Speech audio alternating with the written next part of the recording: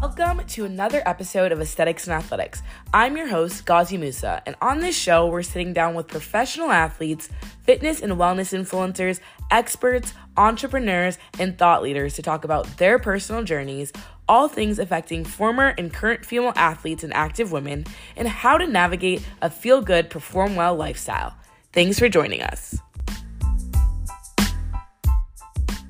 Today, we're sitting down with Lydia Keating, former D1 rower at Yale turned content creator and running influencer, to talk the transition from rowing to running, navigating your relationship with working out and nutrition post-collegiate, the importance of movement for mental health, and finding her lane in community, also known as Fruit Gang, in quarantine. Thanks for joining us. Well, Lydia, I'm so excited to have you on the Aesthetics and Athletics podcast. I know a little bit about you from TikTok and rowing and things, but can you kind of tell us a little bit about your background, where you're from, kind of how you got into rowing, where it all started, and if you played any other sports kind of growing up? Yeah. Well, thank you. First of all, thank you so much for having me. That was a lovely little intro. I like moved around a lot as a kid, but my formative years, I would say, were in Rhode Island and Brookline, Massachusetts, which is right outside of Boston.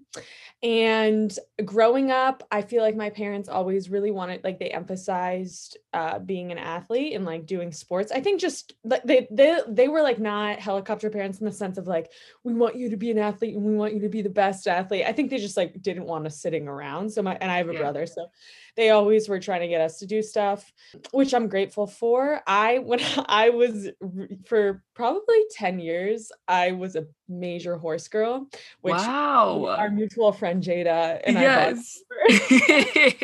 No way. Yeah, I was like so into it, like very obsessed.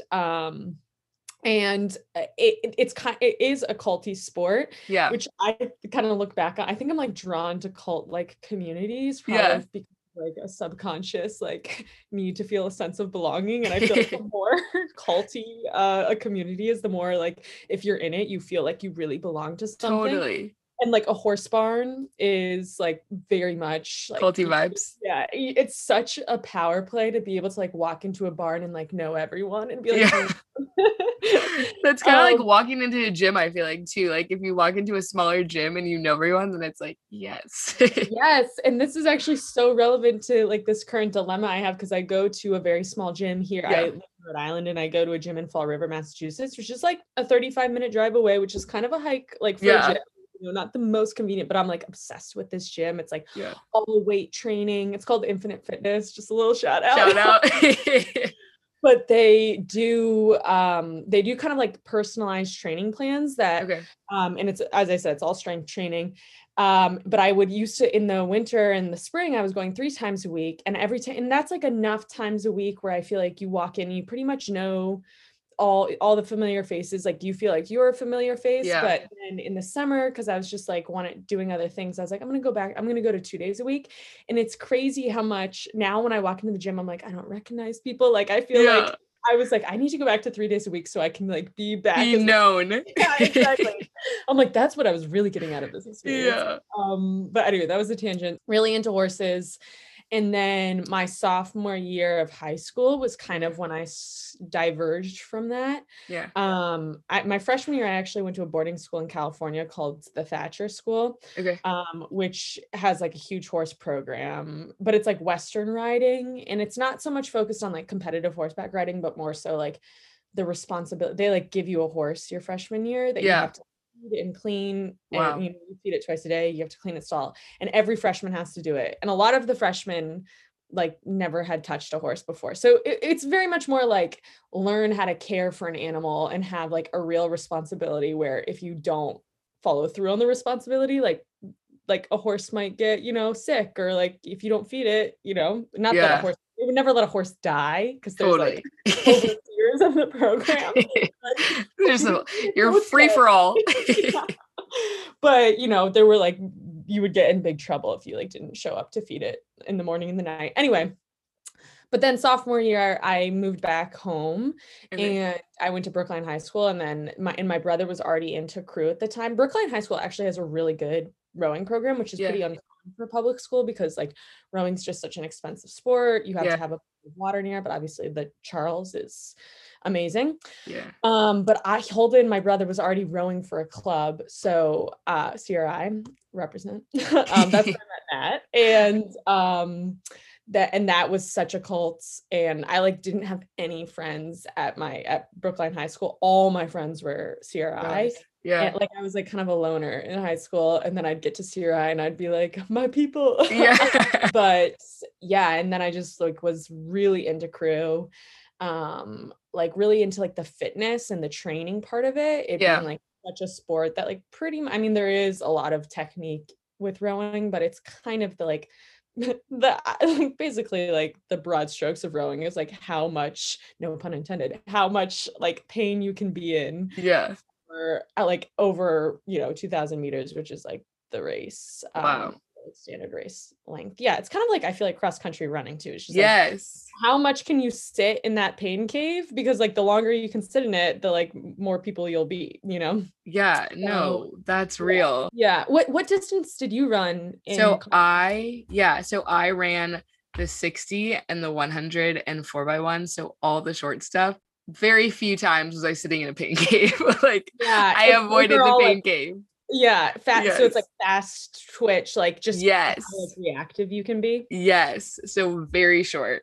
Yeah. How did avoided you the pain cave? train that? Like what's because I feel like the training for that type of running is so different, and that just like that type of like agility is so different. So you do a lot of speed endurance. So it's like I would always run up to like probably 200, 150, 180, like back to back. So it's like you're getting that endurance and that pain cave aspect, but it's short enough where you're not like overexerting your body. And our Saturday workouts were always the worst because it was like 6 180s or like 5 200s. It was like a lot, but I'm sure you've probably faced that a lot in terms of like rowing and what that looks like. And even like the common denominator of being female athletes in college. Would want to hear, like, do you face any struggles in terms of self-image or body image with rowing? Because like I know for personally when I ran track, that was huge, just coming onto a team and like being in a team for so long in a team environment, like culture and just avenue for that to happen. Oh yeah, like 100%. I think like it was both like a very like liberating experience being on my team, and I don't think all like women's sports teams are like this, but I would say like inevitably being on on the crew team, like you are so aware of just what your body looks like. We're in these little spandex suits the whole time, so tight. And there was definitely like when there was like certain teammates that were like so jacked and ripped and had like six packs, and then other people who were like didn't have that definition. And I feel like the people who like literally looked like they could be fitness models, like they were I don't know how it is today because I feel like times have changed a lot, but like we were always commenting on each other's bodies. I don't know if like that would fly today because like now I like if I see someone who like looks really good, I like never say anything because like, it's inappropriate to like be like, I love like the way your arms are like toned. And you never know what they're going through. Yeah, you never know if like they might be really struggling with that. And like you just like it's just not an appropriate thing to do. But at the time, that's just like the way my team kind of functioned. And we would work out so much, like all year round, we would pretty much do 2-a-days. And I think there's also something interesting about how like you can be doing the exact same workout as, 60 other women. Yeah. And so many different like outcomes of how that totally like and how you look. And I think that can be a bit of a mind fuck. Because you're like, wait, why do they look like that but I look like this, but we're both doing the same thing. And what was confusing about crew, because crew is so much like oftentimes the heavier you are, the faster you perform on the erg, which is basically the machine that we use to assess how fast you are. And my coach did not do weight adjusted. So so there was like a weird thing of like I wanted to be heavier, but I also wanted to look really cut. And like I would really go back and forth with that. And then I felt by the time my junior year where I felt like, okay, I'm 5'7.5". I'm never going to be able to compete with the 6 foot people on my team, or like that's Yeah. what I internalized. I also really plateaued. Basically, like the fastest I ever was my freshman year. And then Wow. from there, I really plateaued, which was like definitely a struggle. There were like Yeah. a few moments here and there where I like had a PR my junior year or something like that, but I never had a substantial jump after my freshman year. So then I kind of hit the point of like, okay, if I'm never going to be that fast, then I might as well look good. And that's like obviously not a healthy thought either. Yeah. Yeah. So anyway, I feel like I don't have a cohesive statement to say other than yes, Yeah. definitely struggle, and working out of that from like my first 2 years out of college was like a huge emotional journey, Yeah. just in terms of like my relationship with my body, but also a relationship with how I relate to like working out and like what role Yeah. I want that to have in my life. I don't know if Yeah. that's something, did you like when you graduated, after like it being such a big part of your identity, like did you Yes. keep running, or did you try to like stop running, or what did you do? That was like what something I was actually going to ask you about too. So Oh, for me, it was I got out of college, went to school, worked in or went to move to New York, worked at a large beauty company in New York, was completely depressed, didn't know what my identity looked like, didn't work out for like a solid 6 months because I was yeah. just not in a good place, and was like, well, what is my identity? I've been working out my entire life for 13 years. How does that look like? And how do I process that? But then also I need to get some activity in, but like mentally I'm not there. So it's Mhm. like it's such an interesting transition. And I'm interested to hear what your transition looked like, especially going from rowing and such a intense sport in that respect, where you're working out, you're doing 2 days, what like all these things. And then post college, what did that look like? And how did you navigate your relationship with working out? How did you navigate your relationship with food? Like things Yeah. like that. Yeah, so I had a similar thing. I like really relate to what you just said about I graduated and I was like, I'm not working out, or I just like was like, I'm done with working out. I've done Yeah. that. It's taken up 6 hours of my day for the past like 8 years of my life. Like I'm done. Um, and I think that's because like I felt like if I was gonna work out, it had to be like the most physical exertion I could do in that moment. It had to be like the most intense workout. And that's what in my mind, I was like, okay, working out means pushing yourself as hard as you can go, which obviously is not what working out is. Yeah. Like, I mean, like now where I am, it's like, okay, if I don't feel like going for a run, go for a 10-minute walk. And Yeah. like that, that's like, I would have never thought that right when I graduated. So I graduated, I moved to LA. I started working in a talent agency, which is like a very corporate, like I'd get in at 8 a.m. and sometimes wouldn't leave till 8 p.m. Like it was Yeah. like sitting at a desk all day. I did get a standing desk. Oh, love Yeah, that. and that was great. Revolutionary. Yes, and I felt that was like that was I think probably like 6 months in when I started to be like, okay, I actually think I do need to be a little bit more aware of what like the role fitness plays in my life. I Yeah. think a big thing for me was my whole identity up until graduating had been like Lydia's an athlete, like Yeah. and I felt like very one-dimensional. Yeah. And I'm sure you felt this at Harvard, but like at Yale, there's like people are so creative and there's so many opportunities to express that creativity. There were so many, especially in the realm of like comedy, which I like was always drawn to. There was like so many talented improv groups, sketch comedy groups, and I would always go to their shows and be like, oh, I wish this could be part of my college experience. But I Yeah. just didn't have the time. There was like no way I could have done that. I also auditioned for one my freshman year and did not get in. So it's not even, I'm not trying to say that I would have gotten into these. Yeah. Even if I had, I don't think it just like it wasn't feasible with like Yeah. school Time. sport. Yeah, exactly. So I felt very much like when I graduated, I wanted to rid myself of the athlete identity and like embrace all other parts of myself. And Yeah. so I like did that to an extreme where I was like never working out again, and then got depressed, obviously, because like, my brain it was used to like a certain level of Endorphins. endorphins Yeah. funneling into it, and like all of a sudden it's not getting that anymore. And then that coupled with like really like conscious thoughts of like, okay, wait, I used to I used to have like really, I don't know, like toned arms and like Yeah. I don't have those anymore. And like, actually, wow, that's weird. Those toned arms used to be somehow now are a big way of like the way I like felt about myself, and then Yeah, like wow. grappling with like the way my body was changing. So then that's when I started to be like, okay, I need to start working out again. And of course, like, and that first response was like, okay, just go back to what you were doing when you were in college, which Yeah. isn't realistic, isn't like, I don't know, like, Sustainable. yes, it's not Yeah. sustainable. And I don't think like then I'm just going to go back to being like the same one dimensional. If I'm going to the gym 3 hours in the morning, 3 hours at night, like that's not who I want to be either. But Yeah. that just felt like my instinctual response. And then it took me probably like 3 years of toggling with like, okay, I want to go to the gym 3 days a week. Nope, I want to go every day, but I'll only go for 30 minutes, or just kind of playing with different routines to figure out what works for me. And for me, I've kind of just with mental health, Yeah. working out every day is kind of like a non-negotiable. Like I have to do it in order to enjoy the day. Yeah. Um, and I think just accepting that as Yeah. who I am is, and as I said, that can mean going for a walk or it can mean going for a 10-mile run.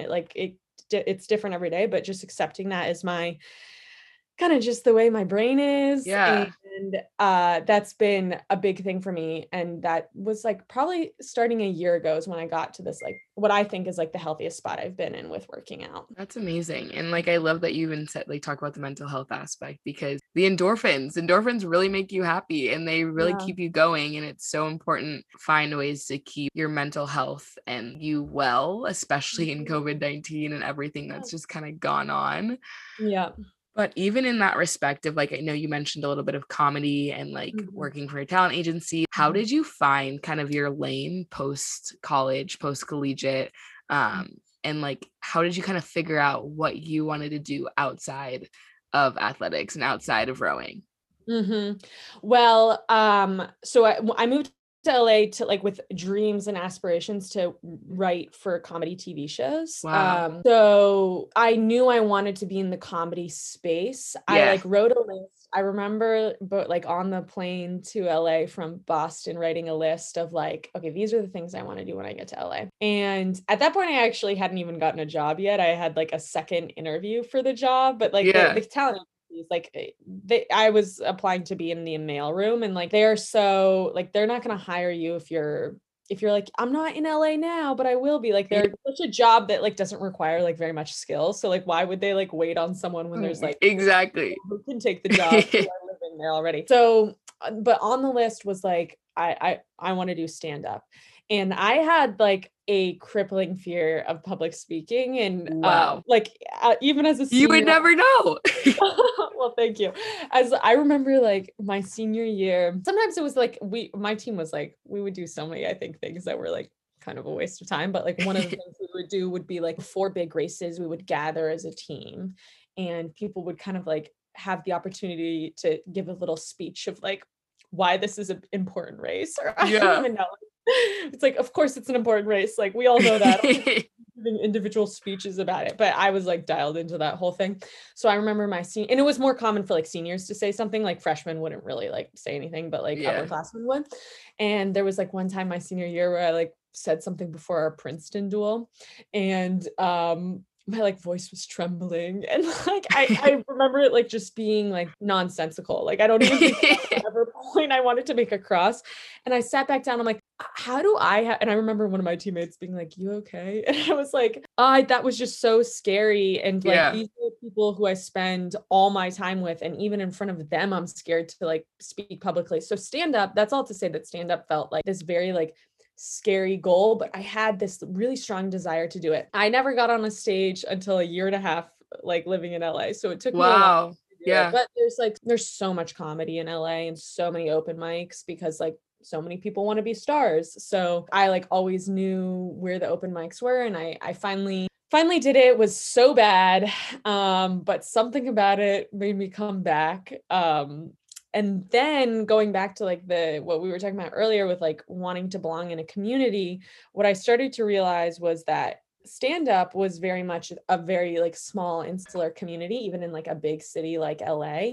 Yeah. And I think that's a huge reason why it became like kind of addictive for me to like want to go every day, show up at the same spots, see like my friends. I like started making friends. And just like the more I did it, the more I felt like the more I first of all like started improving a lot. And then also felt like I really had a sense of belonging in the community. And like the more you know, because a lot of the way stand-up works is like, unless you're a headliner, you're not getting booked at like big clubs. And so what a lot of like young stand-ups produce their own shows. Wow.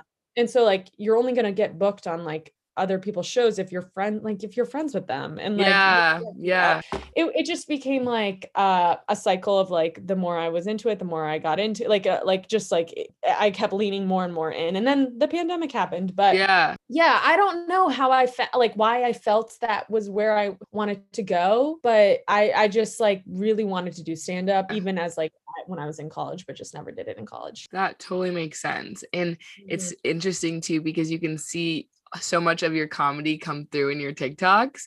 And that is so nice. And I want to know, like, did you start TikTok in the pandemic, before the pandemic? Like, you've obviously blown up and like have a cult following with your fruit gang, and back to the aspect of community too. But like, when did you start TikTok, and like, how did you know, like, when you started? Obviously you don't know when you start, but like as it developed, like how did you see it going? And especially with the creator culture like that you're in now, how like that phase of like life in that lane, like how did you like navigate all of this? Yeah, great question. So the pandemic happened. As I said, I was like so like obsessed with stand-up at the time. And I think a part of being so into stand-up was like at the mindset I was in, like living in LA and being in like the performance community was like, it's very normal to be just overtly like, yeah, I want to be a famous performer one day. Like that very normal thing to say out loud. Everyone is on the same page. And like, whereas like now I'm living in Rhode Island and like it is not normal. So, like, people ask me what I'm up to. I'm like, I produce digital content. Like I don't know how to say it. Like, you know, especially talking to like parents and older people. It's like they're like, what's digital content? yeah. And then I'm like, oh, I work out and I show my runs. It's like that's a whole thing. But basically, like I felt like because I'd been doing so much live performance, I felt much braver to put stuff out on the internet. Whereas like before, I'd be like scared to post like a normal, I don't know, that, you know, everyone's like, don't perceive me. I don't want to be perceived. Yeah. And I was really in that mindset of like, when I would post anything on my Instagram, like I'd be like, oh, what is that random person from high school gonna think of me? But I was kind of just like, whatever, who gives a fuck? Like post whatever I want.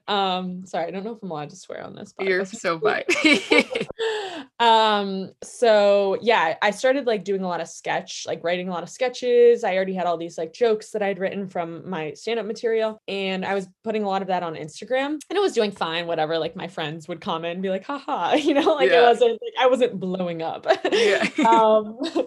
But there was a video I made that I was like, this is too embarrassing to put on Instagram. So I was like, you know what, let's just dabble in TikTok. So I posted it on TikTok. It was, I don't know how familiar you are with my TikTok, but the beginnings of my TikTok were all story times. Are you familiar with that? Yes. Yes. And I would be like putting on makeup while telling a story. So this very first one, and it was a comedic story. I was putting on makeup while telling this like ridiculous but like funny story. That was somewhat fictionalized, not totally true. And it like blew up. Like it got 3 million views in like one day. And I was just like, that was unheard of. I was like, oh my God, like I don't even know. Yeah. And then, you know, naively, I was like, I'm famous now. I mean, I'm like, I'm a celebrity. Okay. And I am Kim Kardashian. Yeah. I'm like, where's my TV deal? But then I like was just like posting after that. I was like, okay, need to like keep posting on TikTok. So I posted like other stuff, did not get nearly the same amount of traction as this original video. Because that's kind of, as you know, how TikTok works. Like someone can have a content go viral and like, you know, great, but like you maybe get a few thousand followers from it, but like, you know, that's not quite enough to like be a creator. So I like looked back and I was like, okay, what was it about that first video that did well? Who really knows? But I'm like, let's just try and do another one very similar to it. So I did another story time, basically recycling my stand-up material. A lot of my stand-up, by the way, like some people do like one-liners. Yeah. And that wasn't really my style. Like I definitely did more like stories and like there was much more of like a narrative arc to it. So I had a lot of like stories that I could do already. So my next TikTok I did was about this time that I fainted in a CVS and like Wow. yeah, it was really scary actually. But also have you ever fainted? No, I haven't. I don't lock my knees. And I always did choir and they were like, don't lock your knees, you'll faint. So I'm like, okay. Yeah. It was the only and first time I fainted, knock on wood, because I don't really want to faint again. I will say though, it feels like weirdly kind of euphoric. Like it feels really good to faint.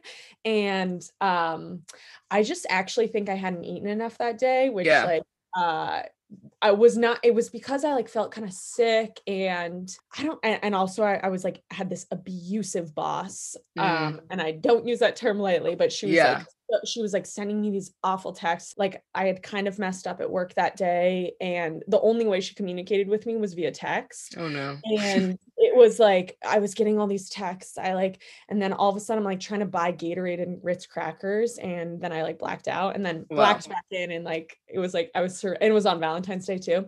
And I was surrounded by, very romantic. I was surrounded by these like really hot EMTs. And so it's kind of just like a joke of like, they were asking me all these questions, like, where do you live? What day is it? And I was like, okay, they're obsessed with me. Yeah. A whole joke about that, but I ended up going to the ER. Wow. Anyway, that story, then I did a story time doing the makeup that also blew up on TikTok. So I was like, okay, my thing is story times. So I started doing more and more of those, started kind of like making that. Once I ran out of like true stories, started making some stories up. And then I would say my content took a turn when I started telling scary stories. So I like stopped doing the comedy. And this is where I feel like I was at the point where I was just trying to chase like followers and trying to chase like virality. I don't know if that's a word, but like going viral. And like lost a little bit of sight of like my artistic integrity in a sense of like, okay, what is the content I actually want to be making? I don't really think I want to be telling scary stories on the internet. Like I want to be a comedian or like that's just like not what I want to be doing. But the scary stories actually were more successful than the funny ones because I think like, generally in like the realm of like film and TV, dramas are more successful than comedy, like, that whole thing. So it makes sense to me. And there's like, you can do cliffhangers and dramas and stuff like that. So I was doing a lot of like, and then she heard a noise. Like, and then part two. Yeah, exactly. And then I do part two. And then I really got myself in trouble was I started doing part three. I'd be like, if you want part three, it's on YouTube. And people would get pissed. When I made them go to YouTube, they'd be like, this bitch is making this. I was like, oh my word. Like, people would get so mad. So sorry, this is the most long-winded answer to your question. Like, sometimes when I can talk so long, I'm like, I am a narcissist. Why can I talk this much about myself? But I'm going to try and wrap it up. So like I got to a point in the winter where I wasn't motivated to do these stories anymore. Also, they would like take a lot of time. Like I started getting more and more like involved with my makeup and like I hadn't really worn a lot of makeup before. So I didn't really know what I was doing. That was another thing I got like absolutely roasted for on TikTok is how bad my makeup was. I will say, I think I improved quite a bit. But I started doing like multicolored eyeshadows. Honestly, it was kind of cool. I was into it. But anyway, the whole process of like putting on the makeup and like I wouldn't film on TikTok. I would film on just like my iPhone's camera and then I'd go into Final Cut. I got Final Cut Pro, which is software, which I really didn't need. Like what I could have done iMovie, but I was like, I'm a digital. You need to get the prime of the prime. I need all the equipment. And I would like edit in Final Cut Pro. Anyway, like if I was going to do a story time, it would pretty much take me like, that would be like my event of the day that I would be like, making a video. And so I was really only posting one time a week. So then on my For You page, I was seeing a lot of other like kind of like lifestyle creators, like more like internet personalities who were like showing all aspects of their life. And during COVID, going back to what we were talking about before, I would say like COVID and just like being quarantined, that was like I feel like I learned so much about my relationship with working out because of quarantine, because it was like the last thing I had. Like I was like hanging on by a thread, and all I had was like the one thing I could control was working out. So I was getting like, I was running like 10 miles a day and like getting so into it and like just loving it. And it was like this, I had moved back home at that point, because another element I should say is that I had lost my job in June, or July. And so I really doubled down on like, well, I don't really want to look for another job. I have like 500,000 followers on the internet. Let's like try and make this magic. Yeah, let's make it a career. So I was like, I basically was like, why don't I start showing this like workout and fitness stuff? I was seeing other creators do it. Why can't, like, I feel pretty knowledgeable. I mean, when you're a college athlete, you kind of graduate like with your degree, but then also I feel like you graduate low key with a degree on like fitness and like training and nutrition. I feel like that's one thing I'm grateful for as a college athlete, where I feel like I have this foundational knowledge. So I just started sharing that, and that's it. At first, no one cared. At first, people were like, "Where are the story times?" Because like up until that point, I was like the story time girl, or one of the many. And then I had one, I feel like kind of like a seminal video that took off for me is when I was going on a 13-mile run, or like a half marathon. I don't know. 13.1. And it like got 6 million views. It was like, get ready with me to go on a run. I didn't think anything would happen, but like, and then I think what had happened was that video got like pushed to the For You pages of people who were interested in like workout people and like workout accounts. And so then I got like all these other followers that I never like reached before.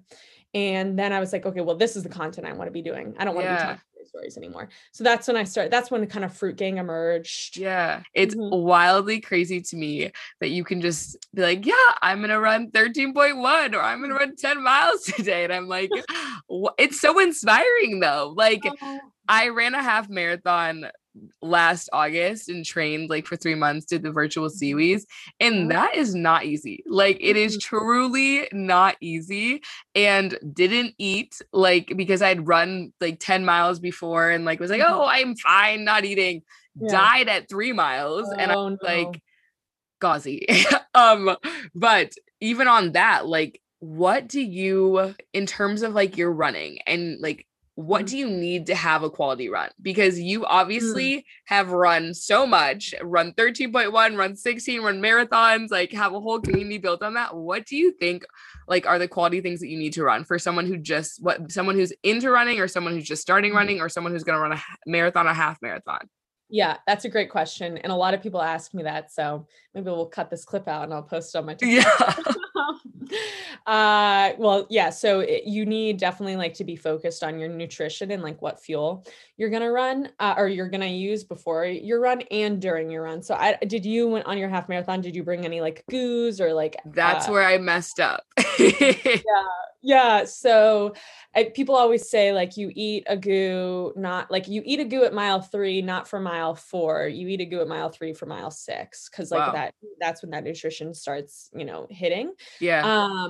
So I would say if I'm going on a run that's anything longer than 40 minutes, I'm very like deliberate about how I prepare. So if I'm going for a long run, I usually always do it in the morning, just because I feel like the morning is when I can control like what I eat before everything leading up to it. So I'll always have coffee because I am like, caffeine's a big thing for me. That's obviously for everyone. And I'll have usually like my bread and butter pre-big run meal is oatmeal with a banana and usually like a dollop of peanut butter and cinnamon, whatever you want to add, but like definitely like a big bowl of oatmeal.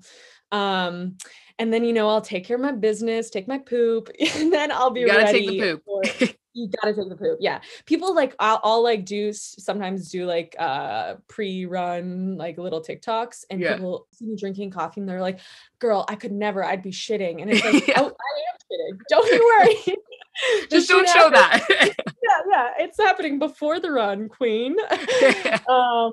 So yeah, I'll always like make sure I have like a big fuel before, let that sit for usually an hour. Like if I'm doing a big run, I'll usually wake up like an hour and a half before, and like that all that prep kind of happens up until like my start time. I also think like for anyone who's listening to this who's like trying to get into like longer distances, Yeah. If you're going to do it in the morning, I think a really helpful thing for me at least is to be like, okay, when is my start time for this run, and like planning that out the night before. Yeah. Because that just like, you know what time you're going to get out the door. And maybe this is coming from like the athlete background where like our whole team, it's like start times at 7. That means you get there at like 6:30, like all of these things. But I think just being very like specific about when you're going to start your run is big. And then on the run, if I'm going anything longer than 8 miles, I'll probably bring like a camel pack, a camel backpack. But camel backpack. Camel backpack, that where I can drink water during. I'll usually bring 2 to 3 goos. 3, I probably won't eat 3, but I'll definitely eat if I'm let's say I'm going for like 13.1 miles. I have a marathon. I'll eat for sure one at like mile 5.5, mile 6, and then I'll eat one at mile 10 or 11.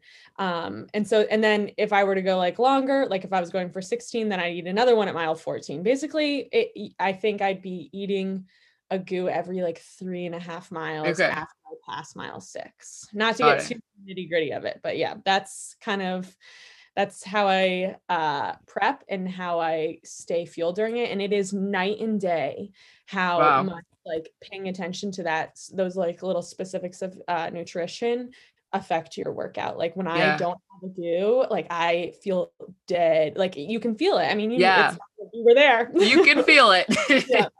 Yeah. Mile 10, I hit it and was like, oh, well, this is not looking good. Yeah, it's tough. Like, good for you. Did you finish? And yes, I finished. Yeah. Good for you. Where was it? You said so it was the Lululemon Seaweeds half marathon, and it was virtual. So I ran it in Seattle on the Burke Gilman, and I had a pacer. I was trying to go like 8:30, like under 2 hours. I ended up going like 2:10, I think, because I just died at the end. But I have an itch. I think I want to try again because I'm like, like the athlete in me is like, we gotta get faster. Yeah, you should. I mean, like I actually like if you just like bring some like it doesn't have. Some people hate goo, by the way. Like I think it's very polarizing. The Gatorade or not Gatorade. I think it's like Cliff Bar. Yeah. They make like such good gummies. Like I buy them and then I always end eating them like in my bed and not. So I like hide them. Yeah. But those are so good. Okay, good to know. I will have to look at those and get those. And then I just have 2 more questions for you. But one of those is, I know you talked about this in your TikTok too, but I think me personally realizing that like, I was sort of into makeup and skincare before athletics, but like not really because I didn't have time and like your schedule is so busy. Like what? And you're running a lot, so you're in the sun all the time. Like, what's your skincare routine? Like, how do you make sure that like you're just keeping your skin prime and good? Yeah. So I'm like very like every day I put on sunscreen, no matter whether it's winter, whether I'm like going out for a run or just like waking up. It's like I'll always have put on sunscreen. And I think like key for that is just finding a sunscreen that doesn't feel like heavy or like it's like clogging your pores, because that used to be like my aversion to sunscreen is like, oh, this is gonna make me break out. I can like feel it's like oily on my skin. And they don't even sponsor me, but like then I'm just gonna give them a clout anyway. The Dermalogica, it's like SPF. It's kind of like a BB cream, or is that yeah. It's so good. And like, so, it just feels like lightweight. It's like SPF 35, I think, which I think ideally like you'd like an SPF 50, but hey, I feel like better than SPF. Better than nothing. Yeah, exactly. So, and if I'm going for a run, then I'll usually put that on in the morning, but then I'll put additional sunscreen on before I go. I think because I'm 26 and like once you hit like, I think it's literally, I don't know, maybe not for everyone, but once I hit 25, I just like became like extremely aware of how I'm like a woman in my mid 20s. Yeah. Soon I'll be a woman in my late 20s. going and going, and then you get getting older. So I became almost too like, I don't know, sometimes I'm like, okay, just relax, Lydia. But I did a TikTok video about this. I don't know if you saw. I got Botox. Like, does it feel fine? Yeah, I mean, this is as far up as I can like my eyebrows. When you get Botox when you're in your 20s, everyone calls it like preventative Botox because like you're not getting it to like correct any wrinkles necessarily. And you get it like every 6 months. So it's not necessarily part of my routine. I think I probably will keep doing it. Like there's like Botox horror stories where like you get like one eye is like paralyzed, all that stuff. So it is kind of scary because it is like some sort of like, it is a needle and it like paralyzes your forehead. We love that. We love a paralyzed forehead. Yes. So yeah, that's like another thing I do. But I think like I use the Youth to the People green tea or kale green, I forget what it's called, but they're like famous cleanser. Yeah. I did just like break out on my chin because I do get hormonal acne still. Yeah. We love that. Another thing we love. Another thing. Yeah. So when I get like breakouts, I use like the benzoyl peroxide is like that, like you can get it anywhere, like CVS, like you just look at like the benzoyl peroxide stuff, but that usually helps with like if I'm actually breaking out, but it is kind of harsh on the skin. So I don't try, unless I'm like having issues, I try not to use that. But I do like a lot of moisturizer and just sunscreen, honestly. I feel like I never thought I'd be that girl because in college I like always wanted to get that tan. And I did not care about my skin. And like we're out on the water in the fall when the sun is still strong, in this late spring, like being out in the water for 3 hours, no sunscreen. I'm like, I can't believe I did that. But I did. And so I feel like I'm kind of making up for errors of my past. That's real. Yeah, I need to start wearing more sunscreen. Apparently you're supposed to wear sunscreen when you're indoors. So I'm like, I gotta get on that because I've always been like, oh, I don't need sunscreen, but no, I do. Yeah, apparently the light from your computer also like just everything's gonna give me cancer. Everything's gonna. But in terms of like my last question for you is, aesthetics and athletics is obviously to empower and inspire the athlete in every woman, and really plays on this like, instead of this look good, feel good mentally, emotionally, spiritually, in order to perform well physically.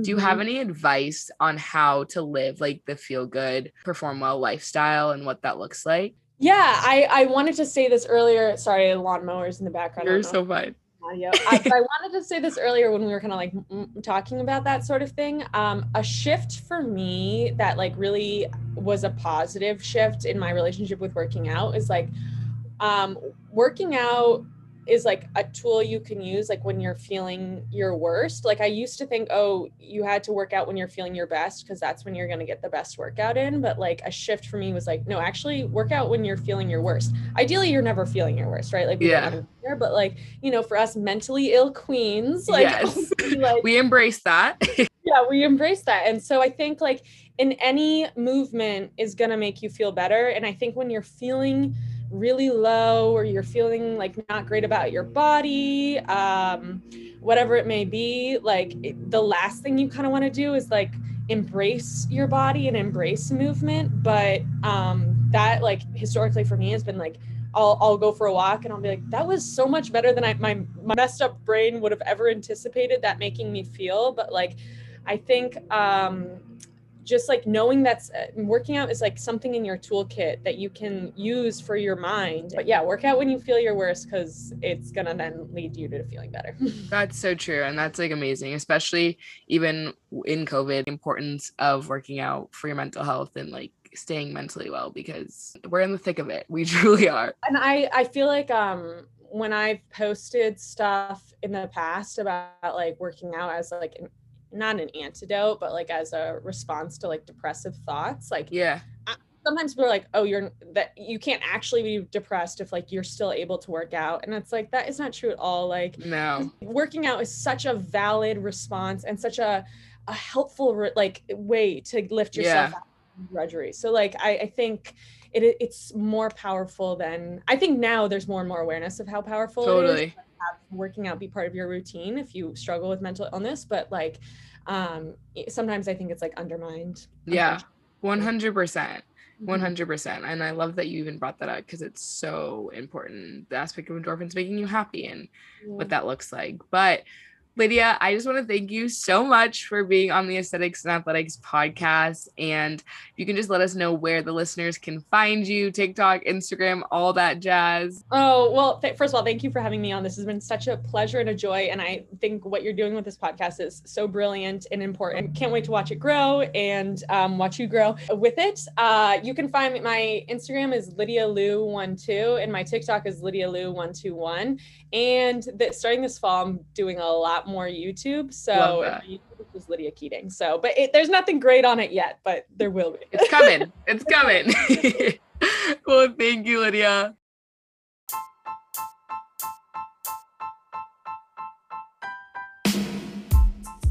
Thanks so much for listening to this episode of Aesthetics and Athletics. If this episode resonated with, inspired, or empowered you in any way, let me know. New episodes come out every other week, so subscribe to this podcast so you never miss an episode. To leave a rating or review of the show, head to iTunes and let me know what you think. You can connect with Aesthetics and Athletics by following the @aesthetics__athletics account on Instagram. Again, thanks for listening.